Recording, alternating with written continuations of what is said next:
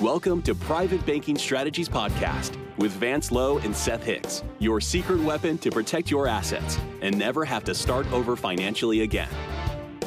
Vance and Seth help high net worth individuals, families, business owners, and investors structure an asset-protected, tax-free fortress for their families. Learn how to keep what you earn and use the velocity of money to create your own private banking system. Join us on this journey as we explore the secret strategies of the rich and political elite and help you take total control of your financial security. Now, on to the show.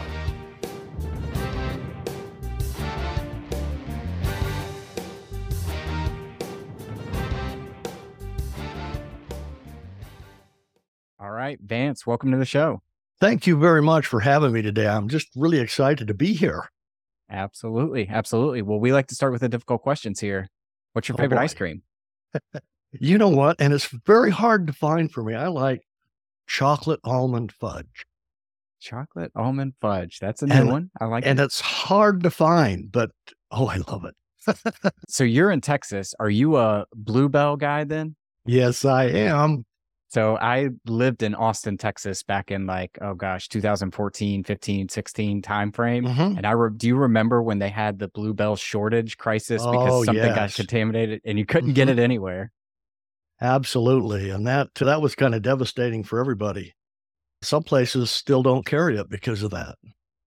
That's a shame because Bluebell, I think, is one of the best ice cream brands out there. It really is. It really is. Well, tell our listeners, what's the scoop? What do you do today?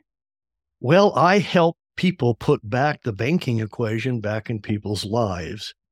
What that means is we work really hard for our money, and look what's happening out in the world today. You know, government's going crazy on us. The spending, is out of hand, and inflation is now spiraling. I don't think they're telling us the truth very much on anything. And so when we make money, we have to make it count. And so right now, money is filtering through our hands. We earn it. We have to pay tax on it. So we have to earn a lot more than we net. That's a sad thing. And then we only get to spend it once. Well, I'm here to tell people you can spend it more than once because you can get it back, just like the banks. I think everybody will agree the banks always get the money back. And all we have to do is understand and learn a strategy. We can do the same thing. But my mentor years ago, R. Nelson Nash, told me it's not so much what you don't know about money that hurts you. It's all about what you think you know about money that's incorrect. And now we've got the herd mentality. Everybody thinks they're doing it right because they're all doing the same thing. And you're here to tell them it's not only wrong, but it will be 180 degrees opposite of what you think. And this is so fun. I was getting ready to retire 18 years ago. I told my partner when I brought him in, he was going to make me rich someday. And we'd enjoyed a money management firm 17 years running, never really had any losses. 2000, 2008 really dipped down. Okay, we weren't able to get the earnings that we needed to. But in 2008, the end of 2008, a client walked in my office, gave me a book, and royally screwed up my life.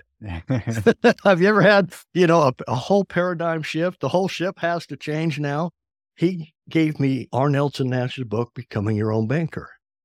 And as a money manager and a strategist to help, fluent clients retire financially independent, we were very successful doing that. But we really had to spend a lot of time. And the unknown factor was the market. Because the market out there, that means the money goes away from us. We have to depend on other people.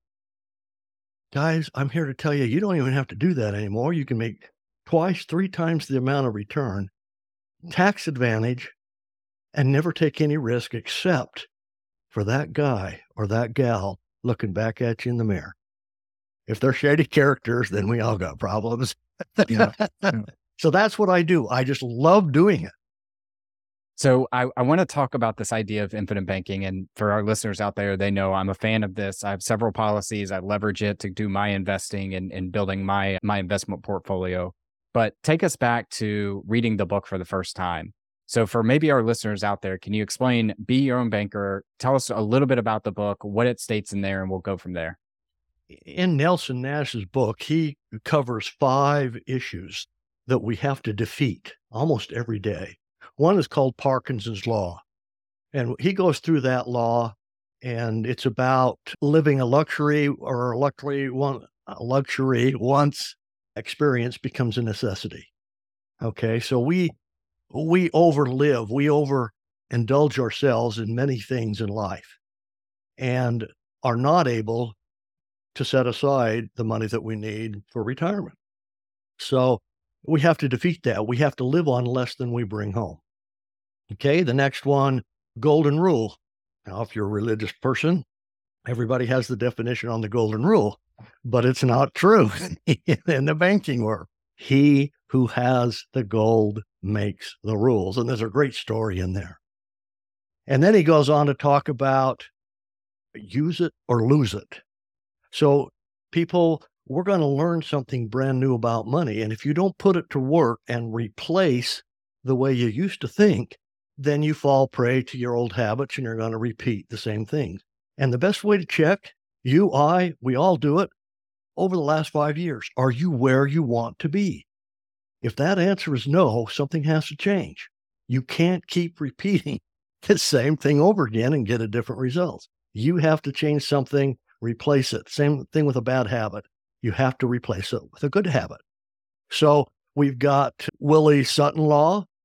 You know, Willie Sutton was a famous bank robber. And the reason that's in there is because as soon as you start making money, somebody's going to try to take it away from you, the IRS. So we've got to have some type of tax strategy.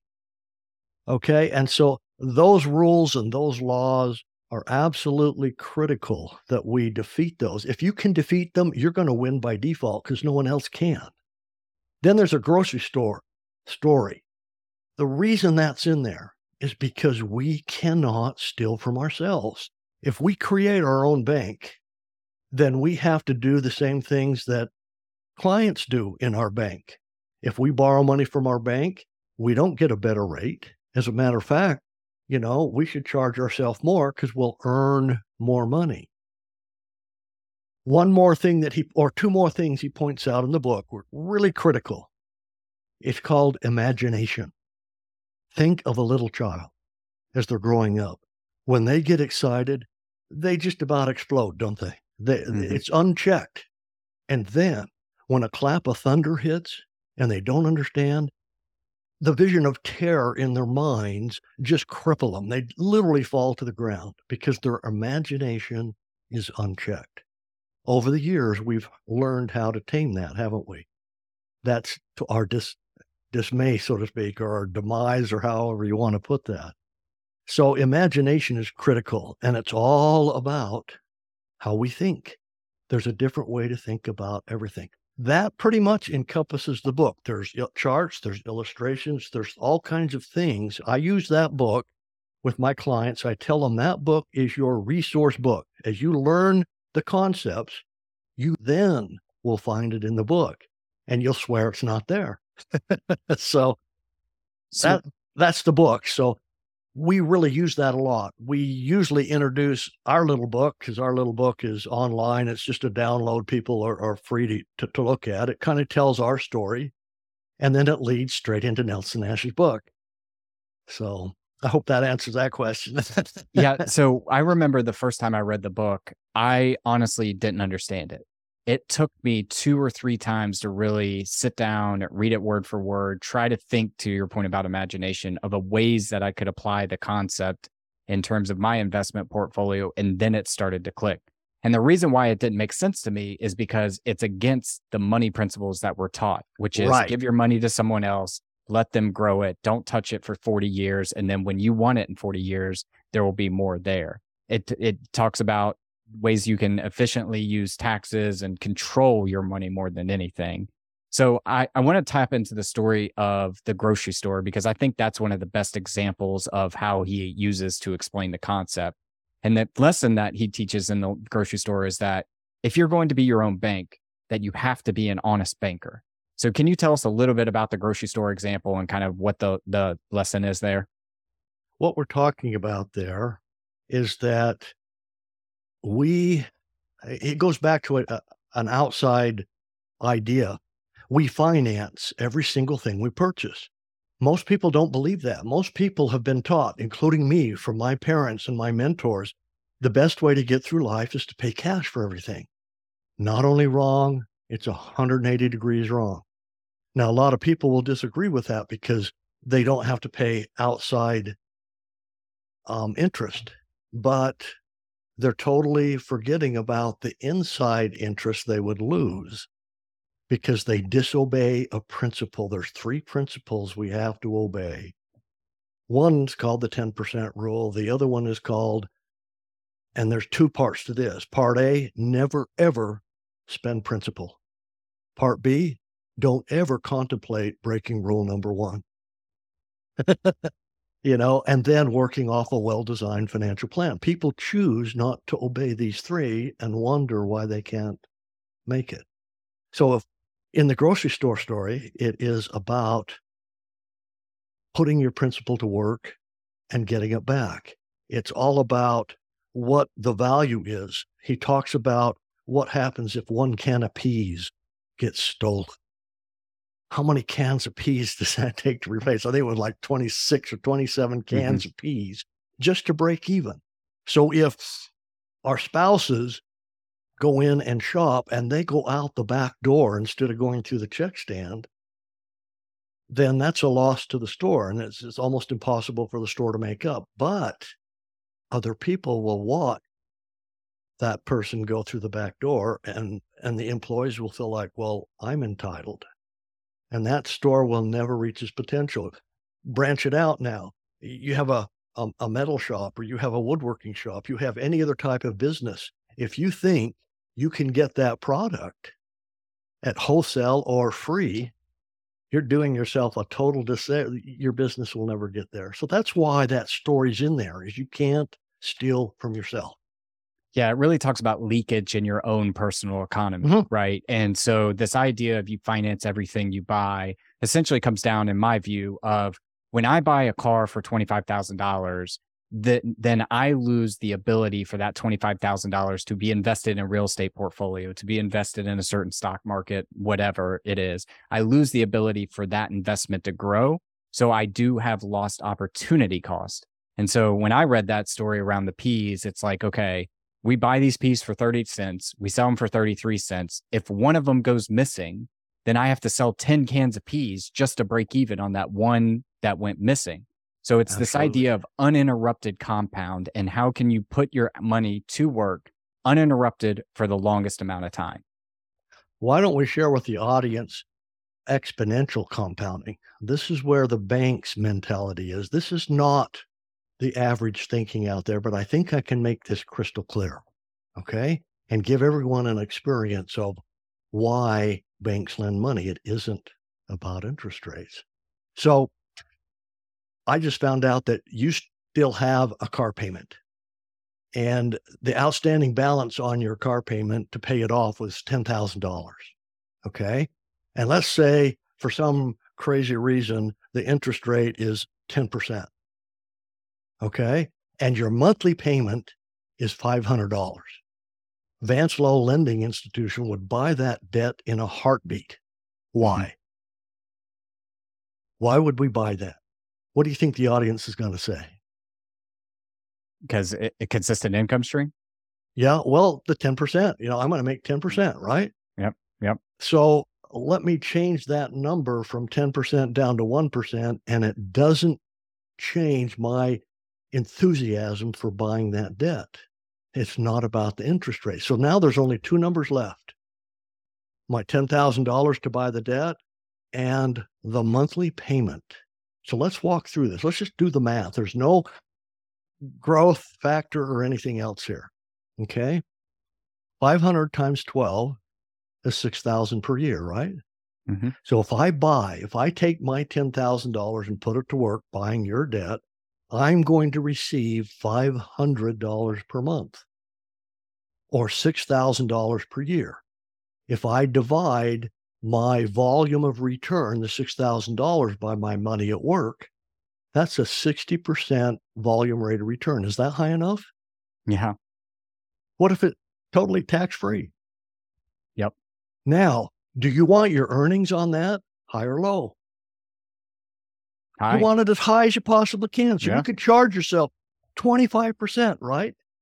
And still keep the payment at $500 because you don't care how long it pays off. What you care about is how long do you want that to last? It's not about getting the $10,000 back. It's about getting all the money back on the cars you spent.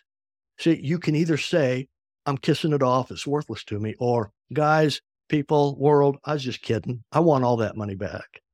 Yep. And this is the motivation. This is how we do it. It's about volume of return. So when somebody refinances a mortgage for a quarter of a point, thinking, oh, look how much better off I'm going to be, they hose themselves so bad, it's irrecoverable. You shouldn't refinance if you're at a 15%. You can't, unless you're going to live in the home and die in the home, okay? It's because you're always going to return back to payment number one. Mm-hmm. So if you're at a 3% loan, it's going to cost you 96% interest. Well, wait a minute, I've got a 3% loan. No, you have a 96% loan. And have you calculated when they're going to get to 3%? Yep. It's the very last payment. It's only the last payment in year 26. They're still over 26% interest that they're paying. Yeah, that really changed my mind on thinking about debt in general and refinancing is the fact that really the first 7 years of a 30-year mortgage is when the bank makes all their money because your payment of $500 in this situation, $490 of it is going to interest, $10 is going to principal, and around 7 years, it's like $250 and $250. So they're like, hey, let's refinance you. You can get a lower rate. Your payment will go lower. But all of a sudden, you just reset the clock of how much money you're giving away. And so we've just taught the public why interest rates fluctuate because they turn about on the average every 5 to 7 years. Right. They have to either move, get a new home, sell, or they refinance. So mortgages have to go up and down. Now, what's happening in government the last decade, has kind of screwed things up, but that's really hurt the economy. It hasn't helped it at all. Right. Right. And I think there's this concept. What changed my mind is, let's use this car example, for example. When I buy a $10,000 car and I give it in cash or take a bank loan against that car to pay that debt down, then that money is going to someone else. Mm-hmm. Where if I borrow it against my infinite banking policy or my own bank, then all of a sudden, yes, there's going to be a cost of capital there, right? You're going to pay more than $10,000 because there is an interest rate. But that money is going directly back into your bank for you to access again.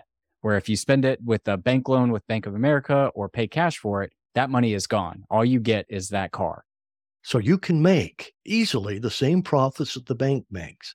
Now, there is a problem because the banks, and we should make sure if you haven't done this already, I believe the banks are and have been completely unethical for a long time. I actually believe the United States fought a war in 1900 and we lost. The Federal Reserve was born and have taken over our country and run it from the shadows ever since. That's in the book. What is it? Creature of Jekyll Island. Mm-hmm. Everybody should read that so they understand what we're under and the effect of it today. So that's our only hope, is to get back the information they don't want us to have. They cannot control this. There are no taxable events inside your personal economy. Did that story feel like it was about you? Do you feel like you are generating a lot of revenue but are not moving forward as fast as you would like? Do you feel you should be making more progress toward your financial goals? Do you feel stuck? Let us help you get unstuck. Are you ready to take action and get your own private bank?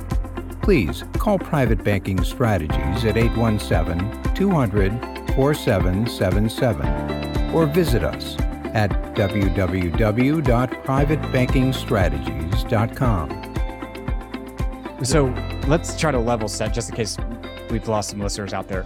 A, what are we talking about when we're talking about it being your own bank? What kind of policies, et cetera?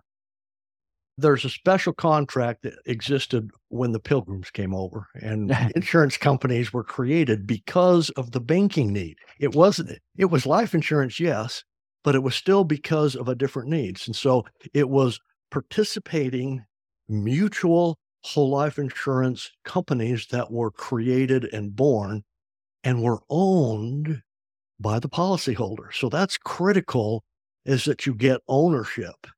And that in today's, now a lot of things have evolved. You look at Nelson numbers in his book, and they don't quite correlate today, but the theory is still there.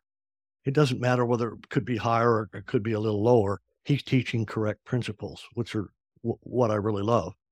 But so 18 years ago, we were on a campaign of going to all the mutual companies and seeing if they wouldn't bring back what created them. And if they had stock divisions, it was no good. Mm-hmm. Great contracts like New York Life, Northwest Mutual, Metropolitan, all of these, they have great contracts, but they do not, and they hate IBC. And you'll actually get investigated for money laundering because it's the same scenario. You want to move money out, move money back, move money out, move money back, because it's the perfect money warehouse. You can store money there and get above market returns even today, even though they've lowered the guarantees. But on top of that, you make profits.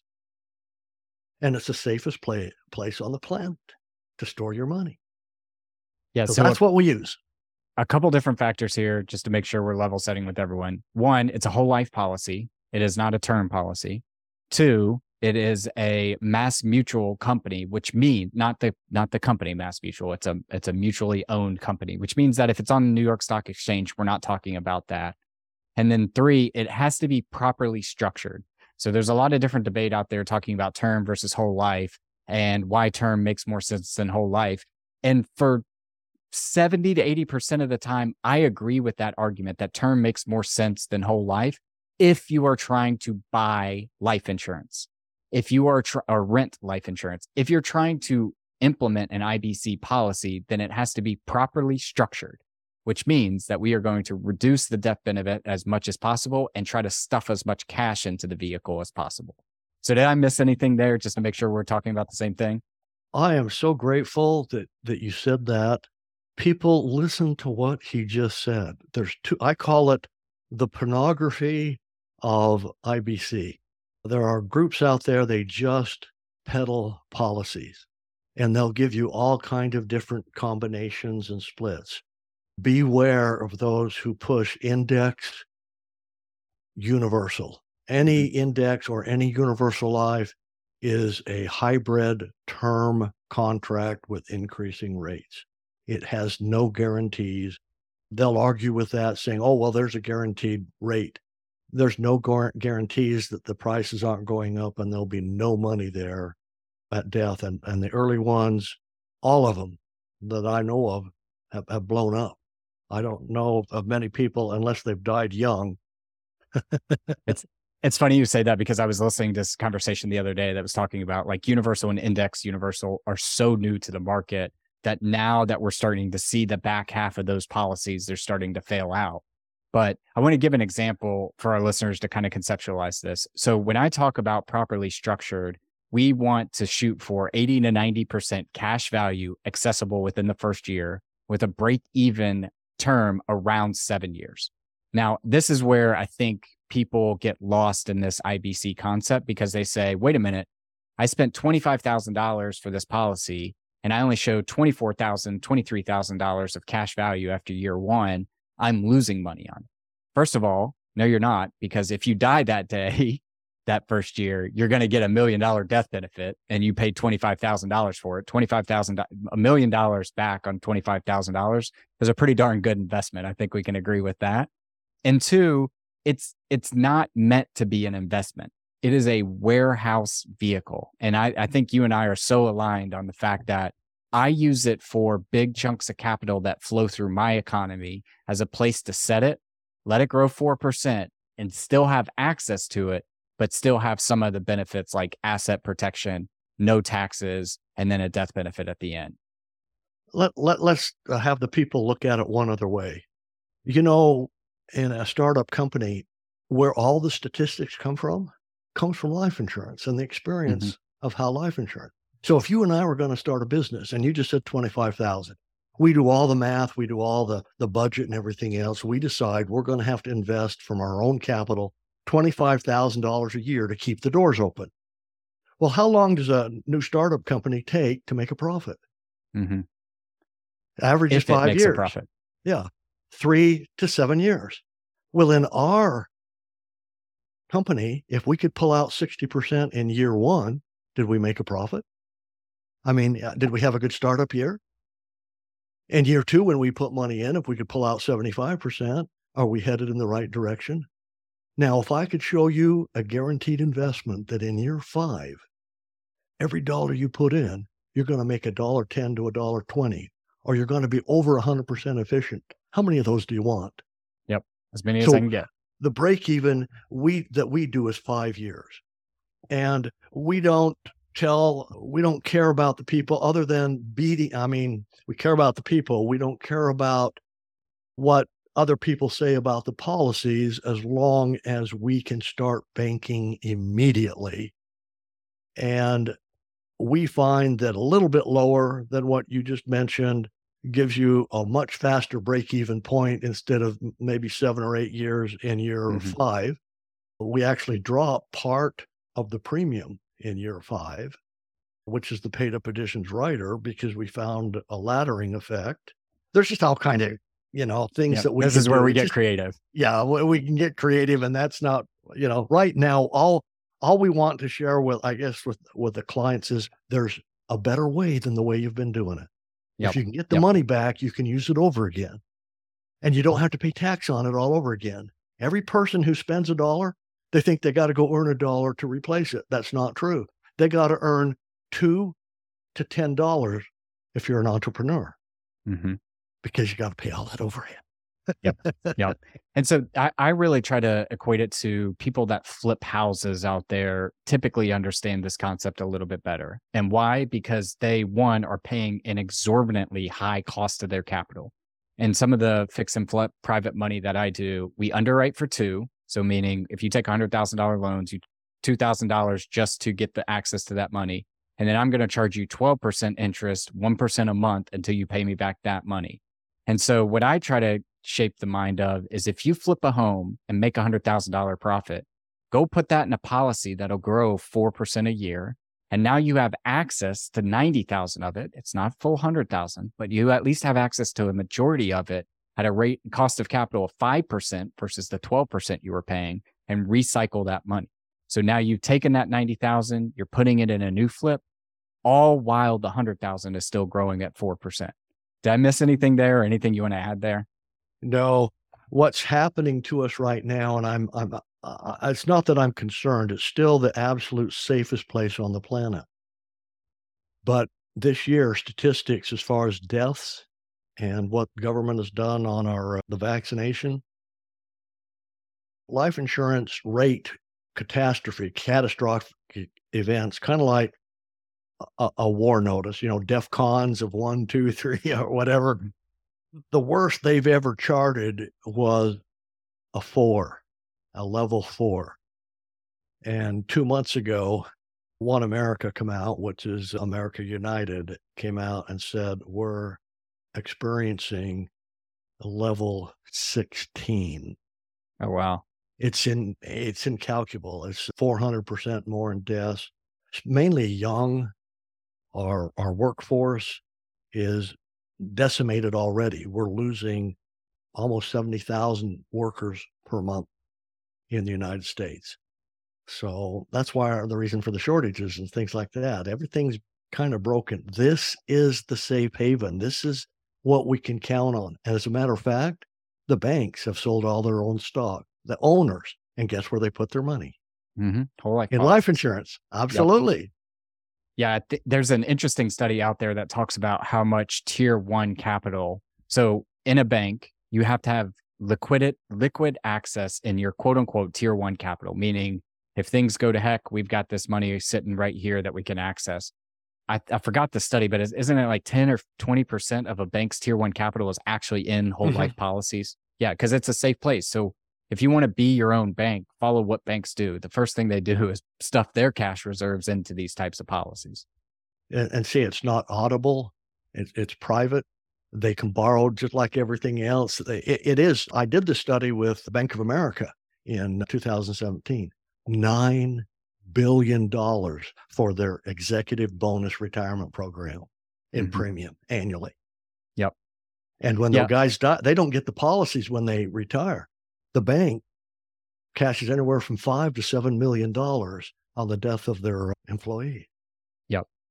I think the fact that you brought up Audible and not showing up on a personal credit report is a big thing for entrepreneurs and specifically active real estate investors as well. So I'm going through a process right now of buying a new home. And the one thing that when they pulled my credit report is they're like, oh my gosh, you have all this debt out there.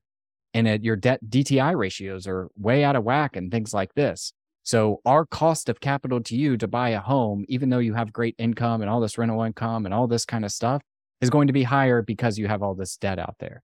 Whereas in a policy, it is private between me and the insurer. So it's a private contract. So it never shows up on a credit report. And not only that, we have gotten very used to easy capital over the past 5 years where I can walk into any bank at any time and get a line of credit or money.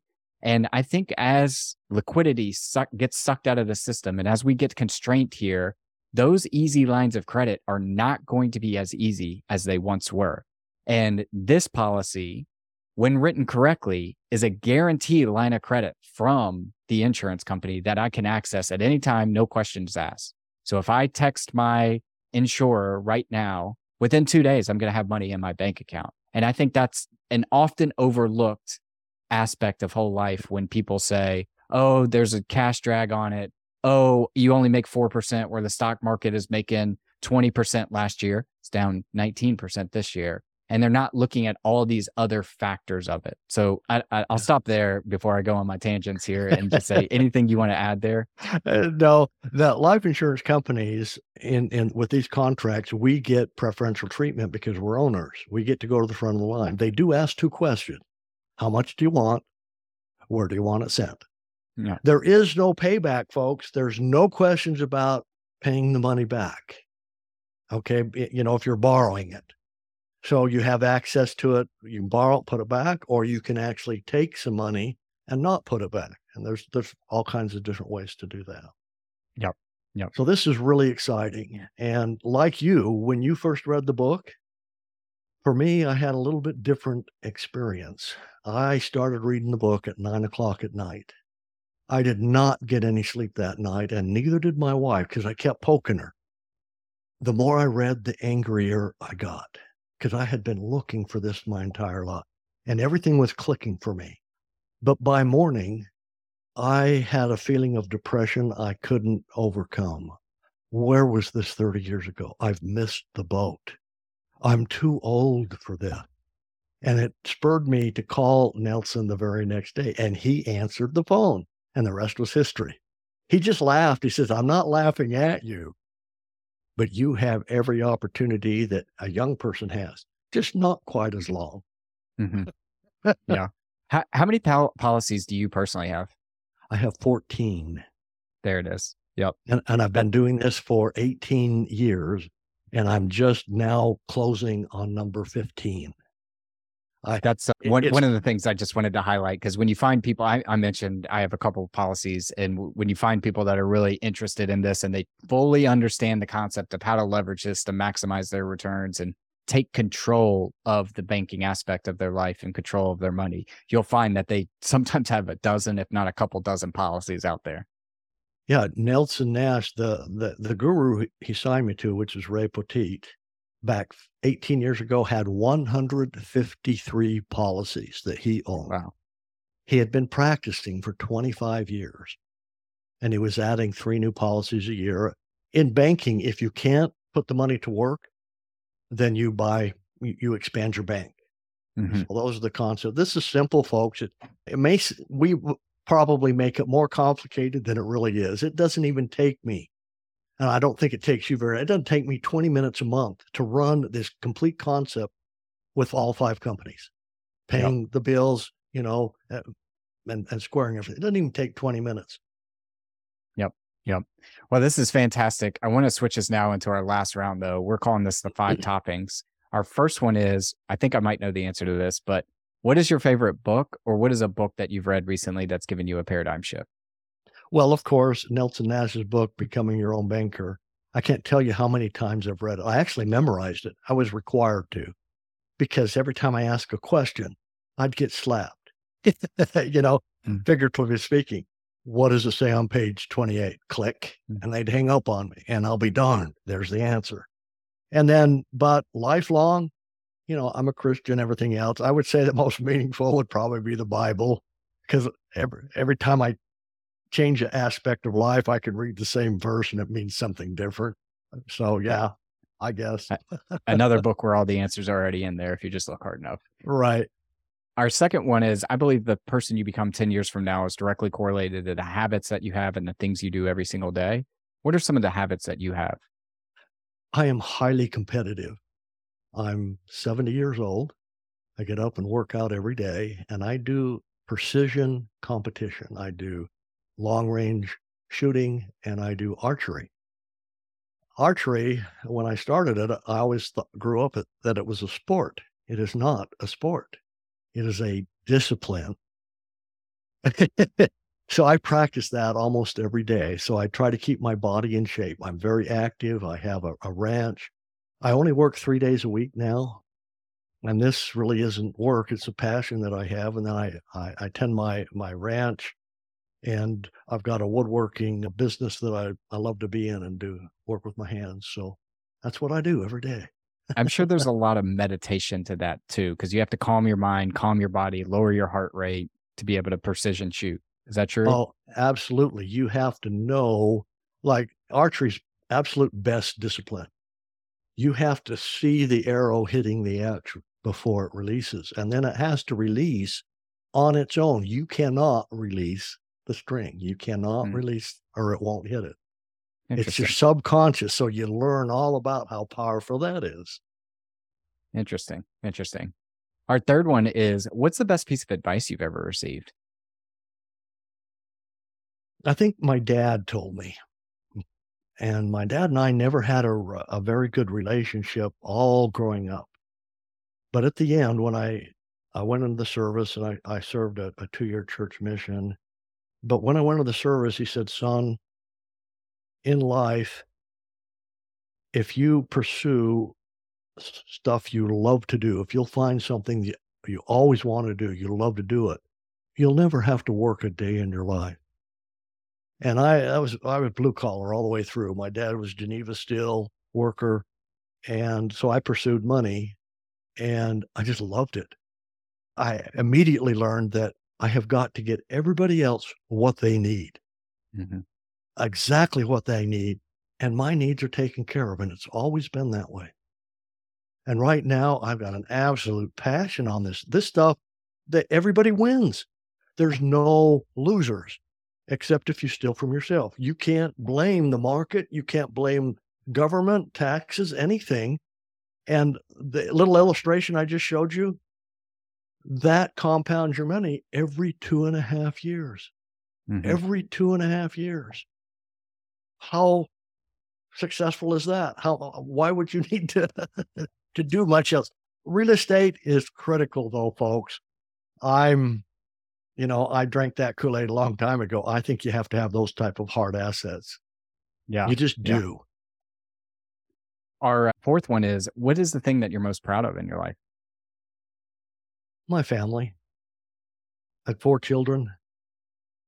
And I think you work where you have to, you live where you want to, and you raise your family. I've always been able to focus. I see so many people just going after the dollar. Their marriages fail, and maybe I'm lucky or anything else, but I'm more in love with my wife today than I was 47 years ago. I got married when I was 24. And luckily, we're still together. We've had of course, everybody has their ups and downs, but 4 great children, 10 grandkids. So my family, what I do here is to help other people. So that's my best accomplishment is, the low line might continue on after me. I love it. I love it. Well, our fifth and last one is, if you could sit down and eat a bowl of ice cream with anyone, dead or alive, who would it be and why? Well, I'm so enthralled with Nelson Nash. I would pick his brain every chance I got, and he downloaded to me a lot of stuff, but it wasn't hardly scratching the surface. You know what an iceberg looks like. I got the tip. So Nelson would be good. I would really also like to sit down and have more conversations with my father. Because like I said, growing up, we didn't have a very good relationship. At the end, we had a great relationship, but that's time under the bridge. So, yeah. And for those of you that don't know Nelson, go YouTube some of his talks because by gosh, he has the best accent I think I've ever heard in my life. And we were joking about it beforehand. So that would be a fun conversation. he is such a pure, honest individual. You know what his best job is if you were to ask that same question? What's that? He was a Sunday school teacher. He taught a Sunday school class every Sunday. He just loved it. Yeah. Well, Vance, fantastic conversation. I think our listeners know I'm a huge fan of the policy and the work that you're doing over there. If our listeners wanted to reach out to you and learn more about what you have to offer and the ebook that you mentioned earlier on your website, where's the best place we could point them? Okay. We also have an 8-year analysis. You can actually take it for a test drive without any type of commitment. So you can see your results over an 8-year period along with not doing the strategy. privatebankingstrategies.com. That's all one word, privatebankingstrategies.com. On there, you can download a free book. You can look at all of our podcasts. And the best thing to do is do your own reading first. Convince yourself. Most people, we do an exploratory call, and most people tell me right up front, hey, I'm already sold on this. I just need to know how it works. Let's take it for a test drive. There's enough information. Don't get lost in the pornography out there. Go to Nelson Nash's website or our website. I promise you, my whole dedicated life, everything on that website is factual and honest, and there are no projections. Perfect. Thanks for coming on. Thank you so much for having me. I really appreciate you. Did that story feel like it was about you? Do you feel like you are generating a lot of revenue but are not moving forward as fast as you would like? Do you feel you should be making more progress toward your financial goals? Do you feel stuck? Let us help you get unstuck. Are you ready to take action and get your own private bank? Please call Private Banking Strategies at 817-200-4777 or visit us at www.privatebankingstrategies.com.